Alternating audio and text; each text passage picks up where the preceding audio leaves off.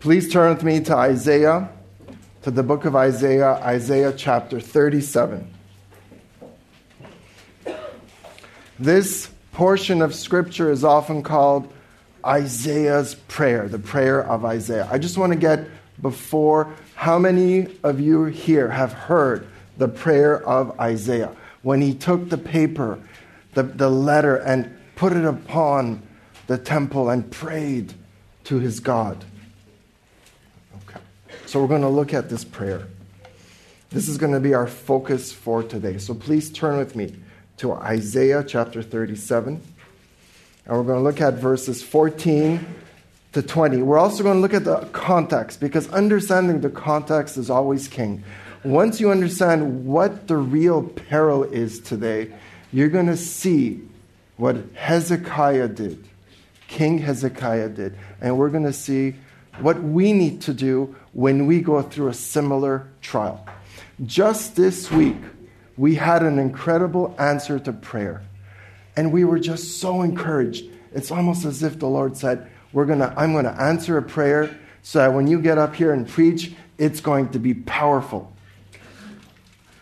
Just yesterday, we also heard of a very sad news. And this is where the Christian understands, whatever happens, we bow down. We praise our Lord.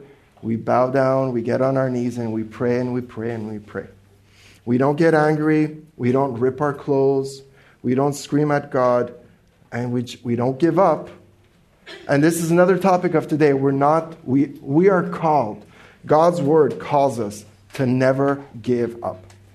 So I want to slow us down for a second. I want us to remove all the distractions. And I want us to hear Hezekiah's prayer. Isaiah 37 verse 14. Then Hezekiah took the letter from the hand of the messengers and read it. And he went up to the house of the Lord and spread it before the Lord Yahweh. Hezekiah prayed to the Lord, saying, O Lord of hosts, the God of Israel, who is enthroned above the cherubim, you are the God, you alone, of all the kingdoms of the earth. You have made heaven and earth. Incline your ear, O Lord, and hear. Open your eyes, O Lord, and see. And listen to all the words of Sennacherib, who sent them to you, who sent them to reproach the living God. Truly, O Lord, the kings of Assyria have devastated all the countries and their lands, and have cast their gods into the fire, for they were not gods, but the work of men's hands, wood and stone. So they have destroyed them. Now, O Lord, our God, deliver us from his hand, that all the kingdoms of the earth may know that you alone, Lord, are God. These are the very words of God Almighty. And today I want us to look at the priority of prayer.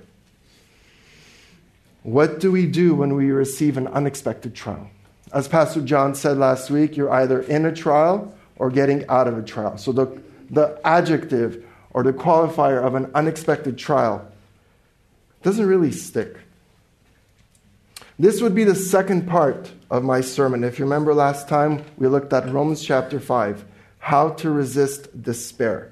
If you remember, we looked at trials produce perseverance, perseverance character, character hope, and hope does not disappoint because our hope is in Christ. That is Romans chapter 5, verses 3 to 5. And I'll just read it so that we have another framework to look at. And not only this, but we also exult in our tribulations, knowing that tribulations brings about perseverance, and perseverance proven character, and proven character hope. And hope does not disappoint, because the love of God has been poured out within our hearts through the Holy Spirit who was given to us. You see, trials are part of the Christian life. Trials are necessary for our Christian walk. Let's not be surprised when something happens. And trials constitute divine work. Why? For our ultimate sanctification. So the question that we asked last time, how will you remain resolved? How will you resist despair and bitterness? How will you rest in Christ's love? And the answer is clear. We pray, we pray, we pray. However, it's always good to have a reminder. And I think that's what's on my heart today, just as a reminder. We fight the good fight, and we fight the good fight on our knees. Every single mission has setbacks. The question is, what do you do when that setback reaches you? That is why today we're going to look at the priority of prayer. My heart's desire is for everyone here to be established in their prayer life, and if not established, to start and to maintain a prayer life that is rock solid. Well, you see, we have allowed ourselves to be constantly disrupted. There's always something. There's always a ringer. There's always a text message. There's always a letter. There's always something. The speed of life is just so fast, and technology has just brought everything. Our minds are not calm. They're always racing. And that is why our attention span is just a few seconds. And that's why our prayers have become just a 3-second prayer. And that's why we need to reestablish the priority of prayer. I've taught many times on prayer in the past. I've heard many great sermons. It's always good to have a reminder. My purpose here, I'm not going to guilt anyone into praying. But I want you to see the power when you put prayer as a priority. Because if you're not praying, it's your pride that is preventing you from praying. What is our roadmap for today? We're going to look at 5 points of biblical prayer. We're going to read the context of Hezekiah's prayer, and then we're going to look at 3 elements that should be part and parcel of every single prayer. It's a very simple roadmap. We have a lot, but if you stick with me, I promise you, the answer to the King Hezekiah's prayer, and the way that God orchestrated and manifested everything to bring them to the brink of utter and complete despair. For Hezekiah to have failed once, regrouped, got on his knees and praised, and then the manner in which Yahweh, God Almighty, answers Hezekiah's prayer can only be an encouragement to us. So we're going to dig really deep today. We're going to sharpen our understanding on how God requires us, his people, to pray. So let's start with a quick little overview. Let us give you a classical definition of what prayer is. It's an offering of our desires unto God for things agreeable to his will in the name of Christ, with confession of our sins and thankful acknowledgement of his daily mercies. This is just a class. This is from the Westminster Shorter Confession. I highly recommend everyone to just take a look at it. You see, biblical prayer is communicating with God. It is an addressing and a petitioning of God by us. It is praying to the Father through the Son, through the power of the Holy Spirit. Prayer is you speaking to your Abba Father. Prayer is part of your actual daily personal Bible study. As you are reading God's Word, God is communicating to you His Word. And we have the privilege to pray back His Word to Him. That's why we are called to make prayer a priority. And there is no lack of rich verses calling us Christians to pray and to see prayer as an encouragement. Ephesians chapter 6, verses 18 to 20. Here, Paul calls the believer to pray at all time in the Spirit. Ephesians chapter 6, verses 18 to 20. This is our call to prayer for us today. With all prayer and petition, pray at all times in the Spirit. And with this in view, be on the alert, with all perseverance and petition for all the saints. And pray on my behalf. Here you have Paul asking for prayer for himself. that utterances may be given to me in the opening of my mouth. That's for the gospel. To make known with boldness the mystery of the gospel, for which I am an ambassador in chains, that in proclaiming it, I may speak boldly as I ought to speak. Do you see Paul's heart here? This is the great apostle Paul, and he's asking others to pray for him for the furtherance of the gospel. Here we see Paul asking the church to pray for him, and Paul calls us to pray, to respond as prayer, to respond to his call, to pray at all times, to pursue prayer. And also I will add this, to persevere in prayer. Not just to give up, but to really persevere in prayer. To be focused on prayer and to pray for others. Hebrews chapter 4, verse 14. This is where the author of Hebrew reminds us of the priority and the responsibility of Christians to pray. And that God will always provide his mercy and grace when we pour our heart out to him. Hebrews chapter 4, verse 14 reads, Therefore, since we have a great high priest who has passed through the heavens, Jesus, the Son of God, let us hold fast our confession. For we do not have a high priest who cannot sympathize with our weaknesses, but one who has been tempted in all things as we are, yet without sin. Therefore, purpose statement, let us draw near with confidence to the throne of grace, so that we may receive mercy and find grace to find help in time of needs. You see, as we draw near to God in our time of prayer, the Lord preserves us and keeps us, and we have that ability to come to him in boldness, and he will never reject his children. That's why God's people fall on their knees, pray and trust, and then can say, let your will be done. And then they can get up. Now, I know someone here is saying, but Steve, I just don't have the time. Let's look at a few of our excuses for not praying. First one, I know I will not get what I'm praying for. It's not worth it. That's the idea of buyer's remorse. I've been there, I've tried it, it doesn't work. God's sovereignty will happen, whatever will happen, will happen. It will all work out in the end. Sometimes we pray for someone, and deep down inside we have that thought that God can never save that person. That's just totally wrong. When we pray, our prayer should be that we're praying for opportunities to be able to give the gospel to them.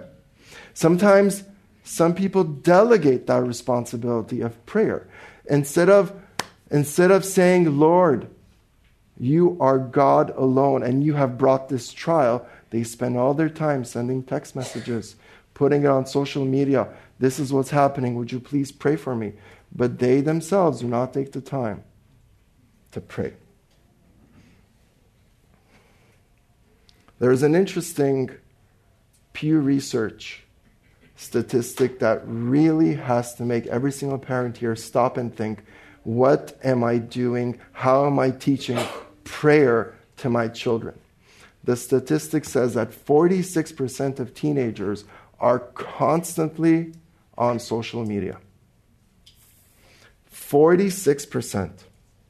This is where we as parents have to really protect our children from distractions. This is where we as parents have to take the time and pray with our children. You see, all of these are excuses, but these excuses will never work in front of all-powerful, omnipotent, and omniscient God. So why don't Christians pray? Mostly because of their pride. Or sometimes they pray, but it's a pitiful prayer. And there are perils of praying bad prayers. This is the 3-second prayer, as I mentioned. The Lord, please. Lord, be with me. Lord, help me. These prayers do not offer the proper reverence. Or the sleep prayer, praying in your bed while half asleep. Or how about the powerless, the checklist prayer. You're just praying and you're praying through a prayer list, but it's more of just legalistic manner. Or how about, and I love this one, the morning drive to work prayer. I don't think in this traffic that we live today, that 101 or the 405, I think the only thing you can be praying is for not to get into an accident. Gone are the times where you have a calm understanding of where you're going and you have that time to really pray. These are all meaningless prayers. There's misuses of prayer. But in contrast, the Bible teaches us biblical prayer. And if you're marking down, this is the first of the 5 points of biblical prayer. Biblical prayer is an outpouring of heart, outpouring of soul by God's children. So it's an outpouring of the heart, outpouring of the soul of us, his children, those who have put their faith and trust in the Lord Jesus. We see this in so many of the Psalms. We see it in Psalm 62:8. Trust in him at all times, O people. Pour out your heart before him, because God is a refuge for our soul. Here we see the believer is pouring out their heart, and they can take respite and refuge, knowing that God is in control. We also see this in 1 Samuel chapter 1:15. This is the well-known story when Hannah was praying her heart out, and Eli thought that she was a drunk. This is the story where there's hurtful accusations, but Hannah defends herself and says, "No, my Lord, I am a woman oppressed in spirit. I have drunk neither wine nor strong drink, but I have poured out my soul before the Lord." You see, biblical prayer is honest. We're praying to a personal God, and we're pouring out our heart to him. The second point to biblical prayer, there's purpose in praying because we receive comfort. We receive comfort from our God. That's why we say biblical prayer offers comfort to believers. 1 Peter chapter 5, verse 6 to 7. This is where this prayer offers something different that we don't get in our society today. Verse 6, "Therefore humble yourselves under the mighty hand of God, that he may exalt you at the proper time, casting all your anxieties on him because he cares for you." Have you ever stopped and said, "I'm worrying, and instead of worrying, let me take some time and just pray"? That is what Peter calls us here. So we saw biblical prayer as an outpouring of heart, an outpouring of the soul. It is there to offer comfort for believers. It is also an opportunity to bring our will in line with God's will and plan.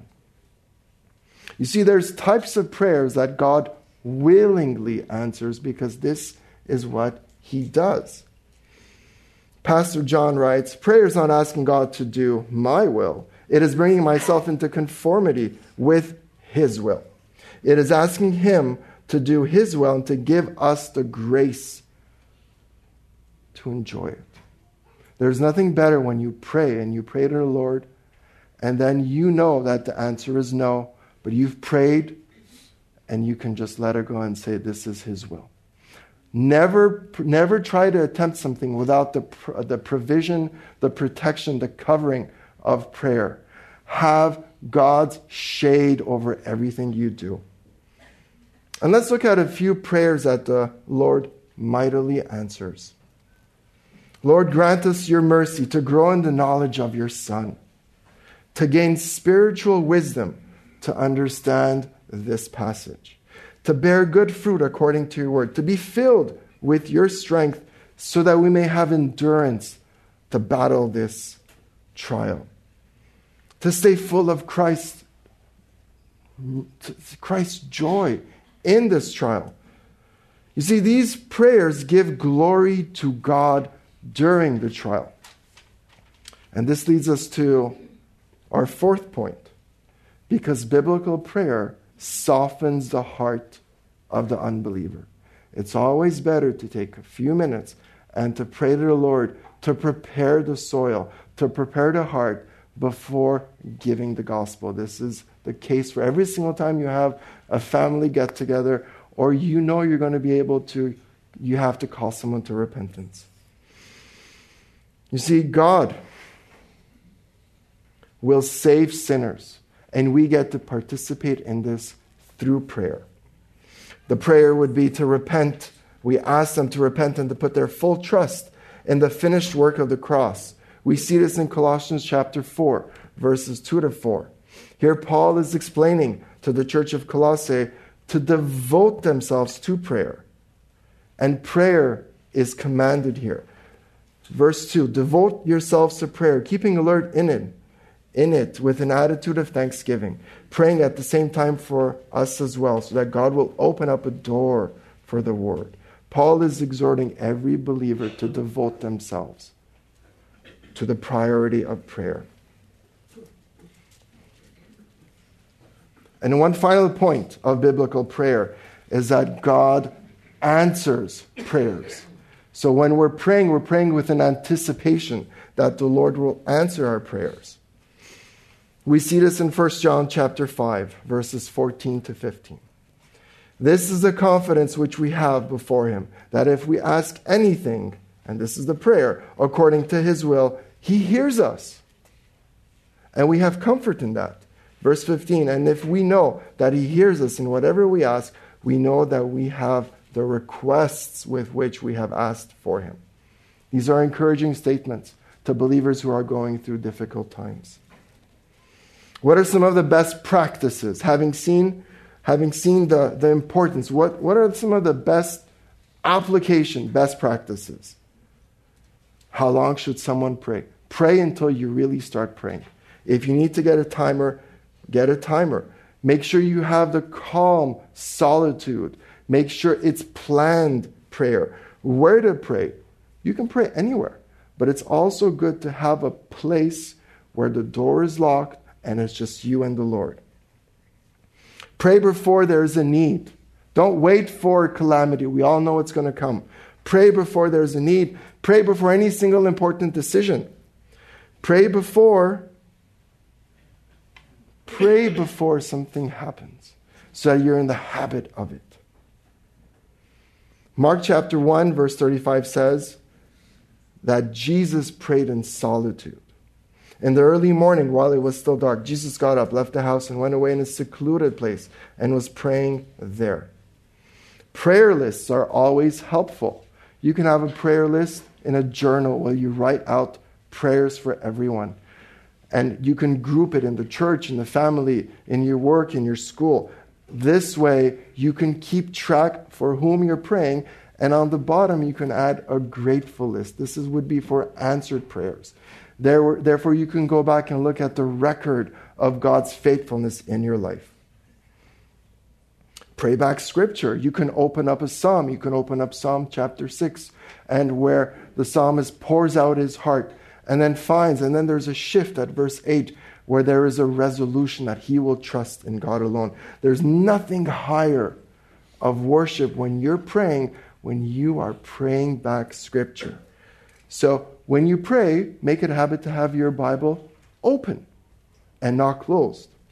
And if you want to jumpstart your prayer life, I always recommend copy out scripture. Pick the book, 1 John, copy it out. And then once you're done, write out your prayers. This slows you down. You put away your phone. You put things away.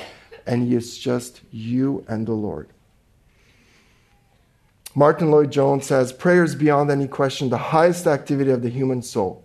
Man is at his greatest and highest when upon his knees comes face to face with God.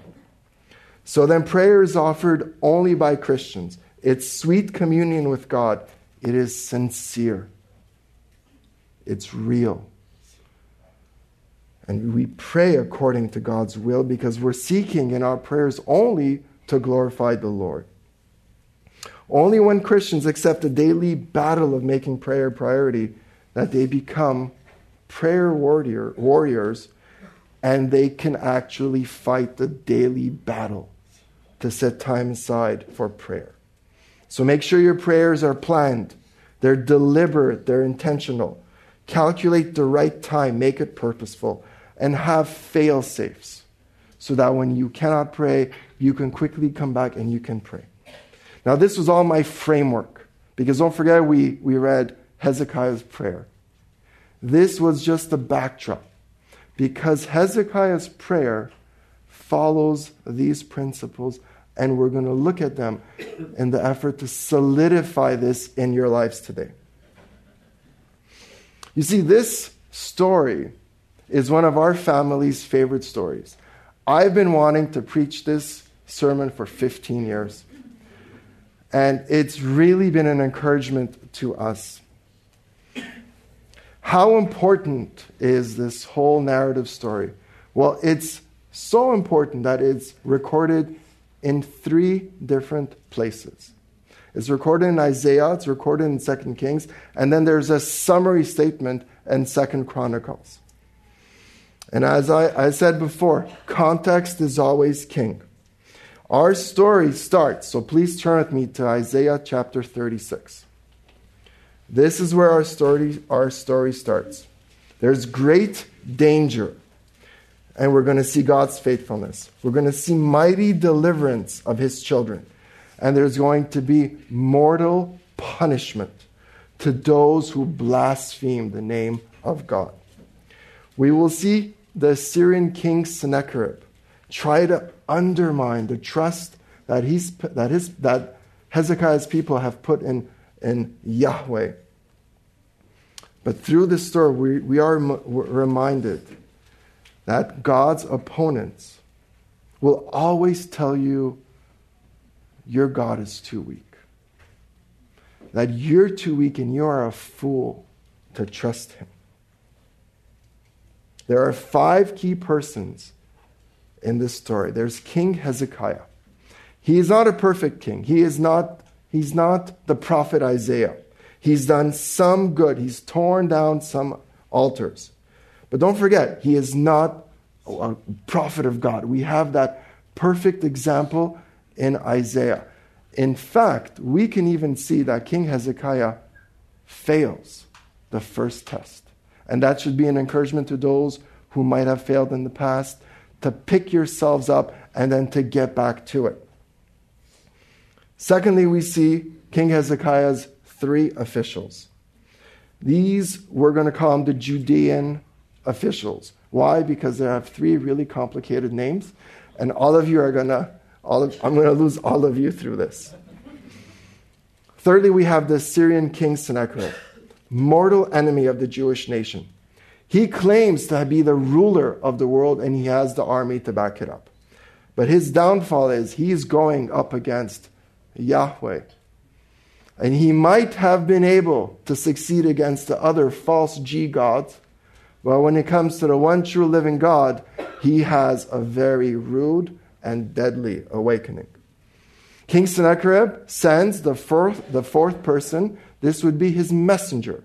This is called Rabshakeh. He's an Assyrian general. We will call him, for today's purposes, the messenger. He is gifted with a silver tongue.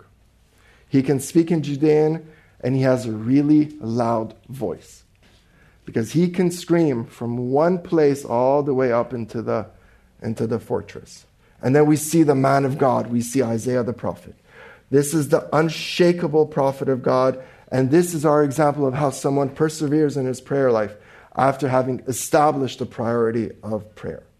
Look with me, Isaiah chapter 36, verse 1. And now we're going to go a little faster. Verse 1. Now in the 14th year of King Hezekiah, Sennacherib, king of Assyria, came up against all the fortified cities of Judah. And what does he do? He seizes them. King Sennacherib is very brutal. He's very efficient at conquering. Whatever he sets his eye on, he gets it. He conquers it. Even the fortified cities of Judah. He has been victorious. He's unstoppable. He is prideful. He's arrogant. He thinks no one can protect Jerusalem. Because Jerusalem in his mind is just no different than any other city. He considers himself to be so powerful that there is no need to fear anyone or any God. I promise you, before the end of the story, something will happen. And he will understand, and I hope this will also be an opportunity for everyone here to understand, what are the consequences of standing in front of a living God and blaspheming his name. Verse 2, and the king of Assyria sent Rabshakeh from Lachish to Jerusalem to King Hezekiah with a very large army. He's almost finished conquering Lachish and Libnah, and he sends his mouthpiece, the messenger, to sort of broker a deal. Maybe his messenger can convince King Hezekiah to just give up. Maybe the fear is so great that he's just going to give up, open the gates, and they're just going to be able to walk in without even the loss of one arrow or one soldier. You see, this is a show of strength. This is to put pressure on the city and on her inhabitants. And don't forget, there's children. There's women. It's not just soldiers. This messenger has a single message: to squeeze surrender, to force Hezekiah to give up the city, and if not, to have the people of the king to basically throw over Hezekiah over the wall. Everything he says is about threatening, and everything is calculated. In war, strategy is the main key component. Look back to verse chapter 2. And he, Rabshakeh, stood by the conduit of the upper pool on the highway of the fuller's field. Why do you think he's there? He is threatening to cut off the supply of water. Hey, if you do not listen to me, look what I'm capable of doing. And next comes the 3 Judean officials. These are not war heroes. These are just learned men. And the bargain or the request is simple: give up, surrender, come out. You've already have lost. Do we not see this in our society today? Why are you still doing this, O Christian? Do you not see how technology has advanced? Do you not see where we are? Why are you still reading that same old book? As Christians, we have to be ready to give a defense when we are called to give a defense, and when we are called to surrender, we say no. And Rabshakeh, the messenger, asks one question in verse chapter 4. What is the confidence that you have? What is the confidence that you have, Christian, when something impossible happens to you? And verse 7 follows up with a blasphemous question. You tell me you trust in the Lord, your God? So the question is, what will you answer when someone asks this question of you? What helps you get yourself through the day? He is saying, do you not see my army? Do you not see and recognize what you have to lose? Do you not see the theological implication behind this question? Someone is mockingly asking him, do you still trust God? I invite you to imagine what you will answer when someone of authority asks that question to you. And this is where, as Christian and as a church, we have to take the time and moment to really have the answer pre-thought out and pre-prepared, so that when that time comes, you have your answer. Christians must be determined. We must be resolved. We must be ready to answer that question correctly, because we are often called to give a defense of our faith. 1 Peter 3:15. But sanctify Christ as Lord in your hearts, always being ready to make a defense to everyone who asks you to give an account for the hope that is in you. We have hope. In this entire pressure cooker that Hezekiah and his people are in, they still must hold on to God's hope and in his promises. In verse 8 he says, come now, let us make a deal. Would be a seductive language of the world. And he says, I will give you 2,000 horses if you're able to set riders upon them. This is a backhanded compliment. I am so powerful, I can give you 2,000 horses, but you don't even have any riders. Come now, let us reason. Give up. And he gives one last argument, this messenger, in verse 10. And this is the utter definition of blasphemy, of misusing God's name. Have I now come up without the Lord's approval against this land to destroy it? Look, the Lord has said to me, go up against this land and destroy it. He has the audacity to claim that God has sent him under his authority to destroy this city. The only comment here is give up, or all of you will be dead, if not worse. King Hezekiah's officials understand the situation. They try to do a little bit of damage control. They try to change the language because the messenger was talking in Judean. They say, come, talk to us in Aramaic. The messenger smells the fear. He sees blood in the water, doubles down. And look what he says in verse 11. In verse 13. Then Rabshakeh stood and cried out with a loud voice. That's why I said he has a very loud voice. In Judean, and said, hear the words of the great king of Assyria. Thus says the king, do not let Hezekiah deceive you, or he will not be able to deliver you. Don't let Hezekiah, verse 15, make you trust in the Lord, saying, the Lord will surely deliver us. This city will not be given into the hand of Assyria. This is his message. This is his argument. Do not be deceived. You're already doomed. Every single soldier, every single mother, every single child. If you follow Hezekiah, you are doomed. And if you believe your Lord is going to save you, you are also doomed. You are a fool. This is where God has permitted his people to be tested. This is where oftentimes we are when we need to be tested so that we may grow in our faith. Verse 16, there's a slight shift. The messenger starts bribing the people.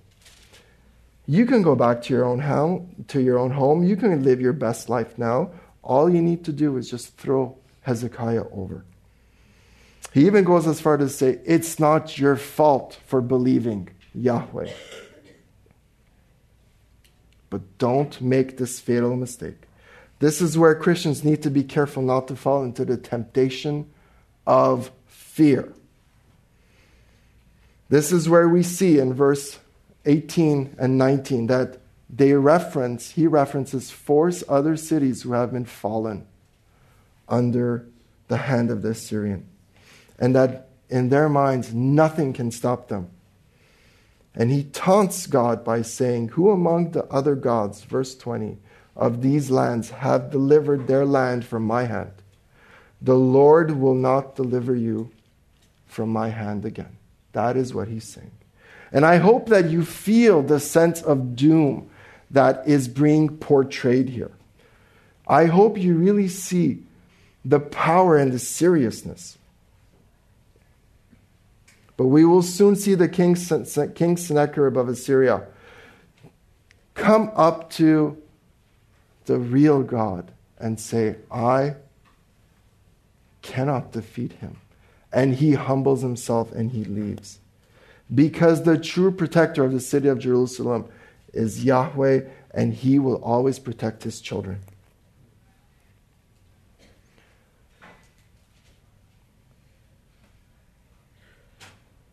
The 3 messengers, desperate, tear their clothes and go and give King Hezekiah the update.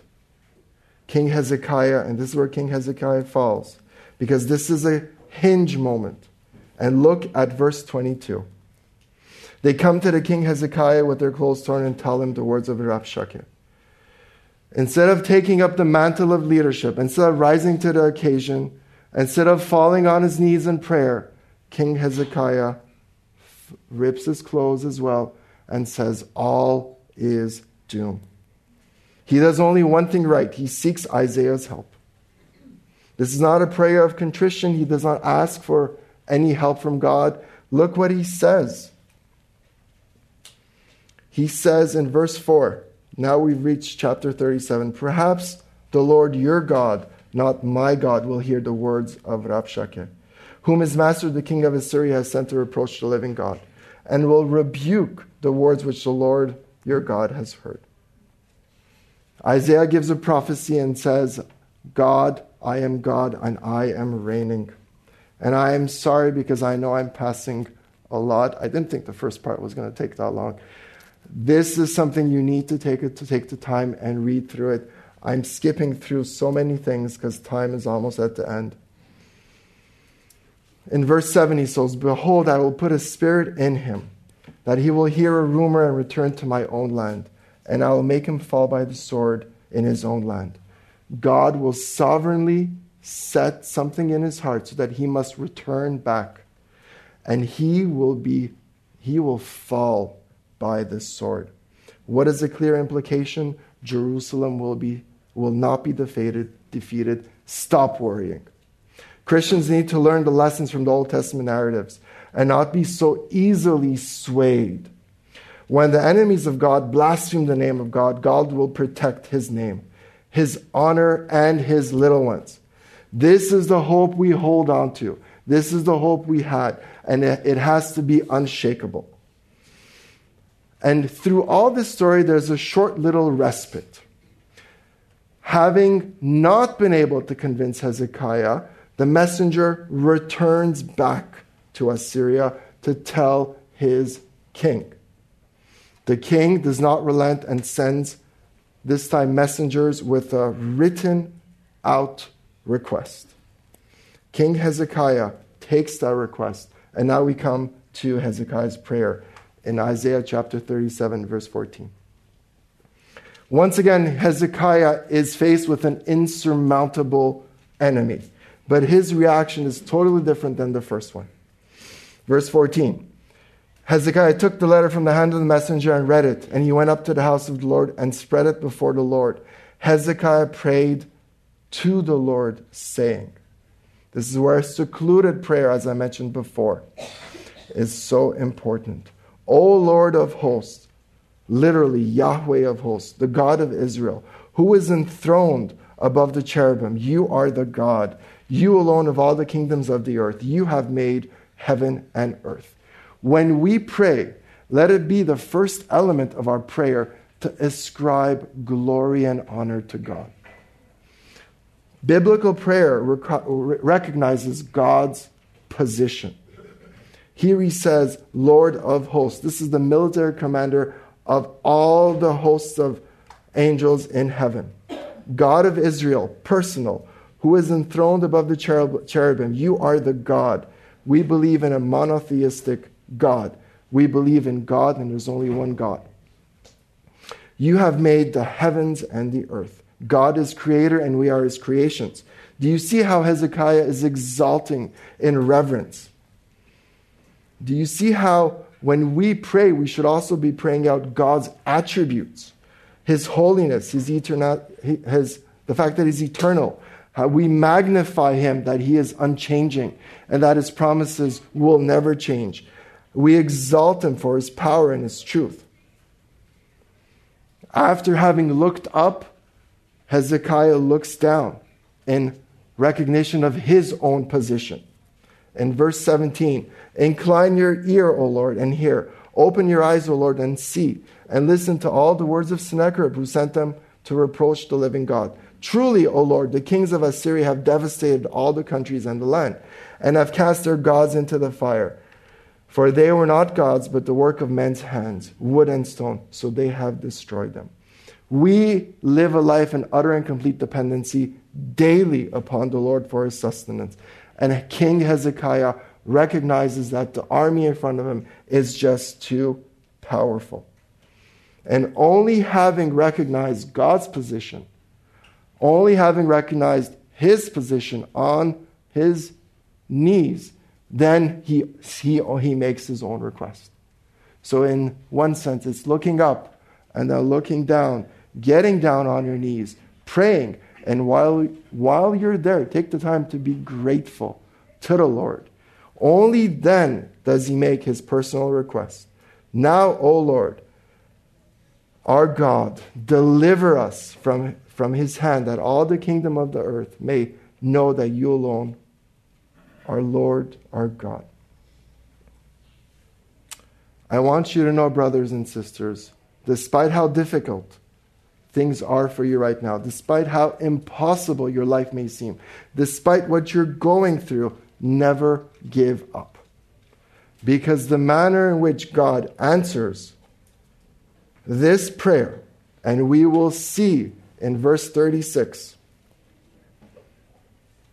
the angel of the Lord went out and struck 185,000 in the camp of the Assyrians. And when men arose early in the morning, behold, all of these were dead. This is why we make prayer a priority in our lives. As a Christian, as a family, as a church. Because this is the God to whom we pray. This is the power of God. Jeremiah 33 says, God's power has no limit. And this is only one angel who destroyed with the sword 185 hardened soldiers. And what was the ending of the one who blasphemed God? Verse 37, Sennacherib, king of Assyria, departed and returned home and lived in Nineveh. But Sennacherib's punishment was not done, because it was prophesied by the prophet Isaiah. 38, and when it came, as he was worshiping the house of Nisroch, his god, his sons killed him with the sword, and they escaped into the land of Ararat. And Esarhaddon, his son, became king.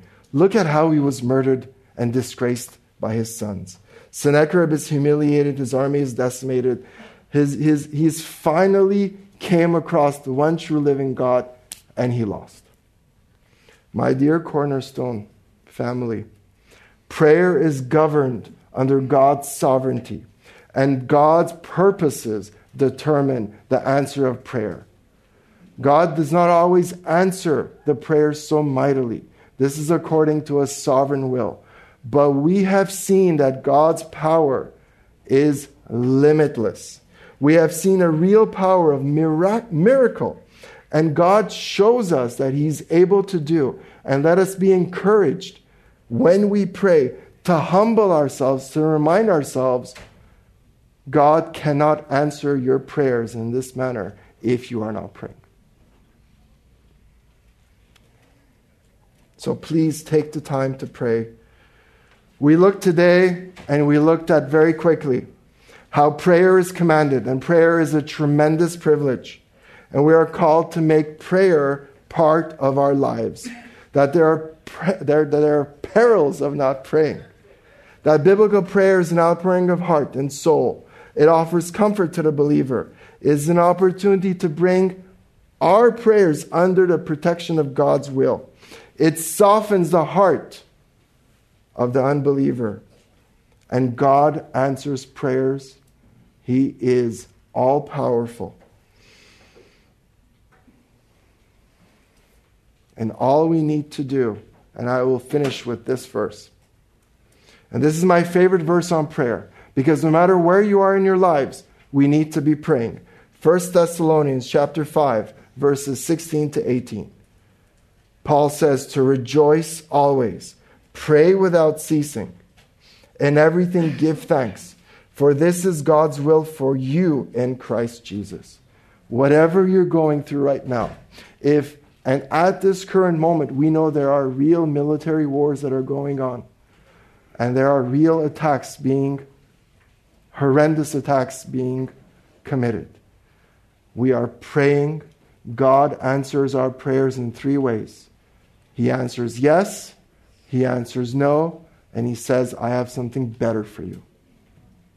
But what we need to do is to pray and to wait for something better.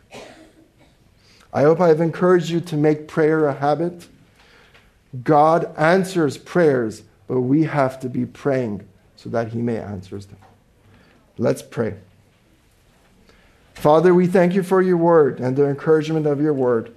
Our prayer today is that we stand together in prayer, for us to set prayer and to pray for others a priority, to lift each other up in prayer, so that we are strengthened through the many answers of prayer. Help us to be faithful in prayer, to hear our hearts being poured out for one another. We commit those who are suffering right now, who are in pain, to your care. And your word is also a warning for those who are still in darkness, to those who are still opposing your Son, for those who are still struggling to put their trust in you. We pray that you may bring them to yourself right now. Draw them to your Son's name. May your Spirit awaken their eyes. Help them to set aside the anger. Grant them to see the grace that is being offered. Help us to point them to the cross of Jesus, so that you alone may change their lives. We commit all this to you, Lord, and we pray this in the precious name of the Lord Jesus Christ. Through the Son's name we pray. Amen.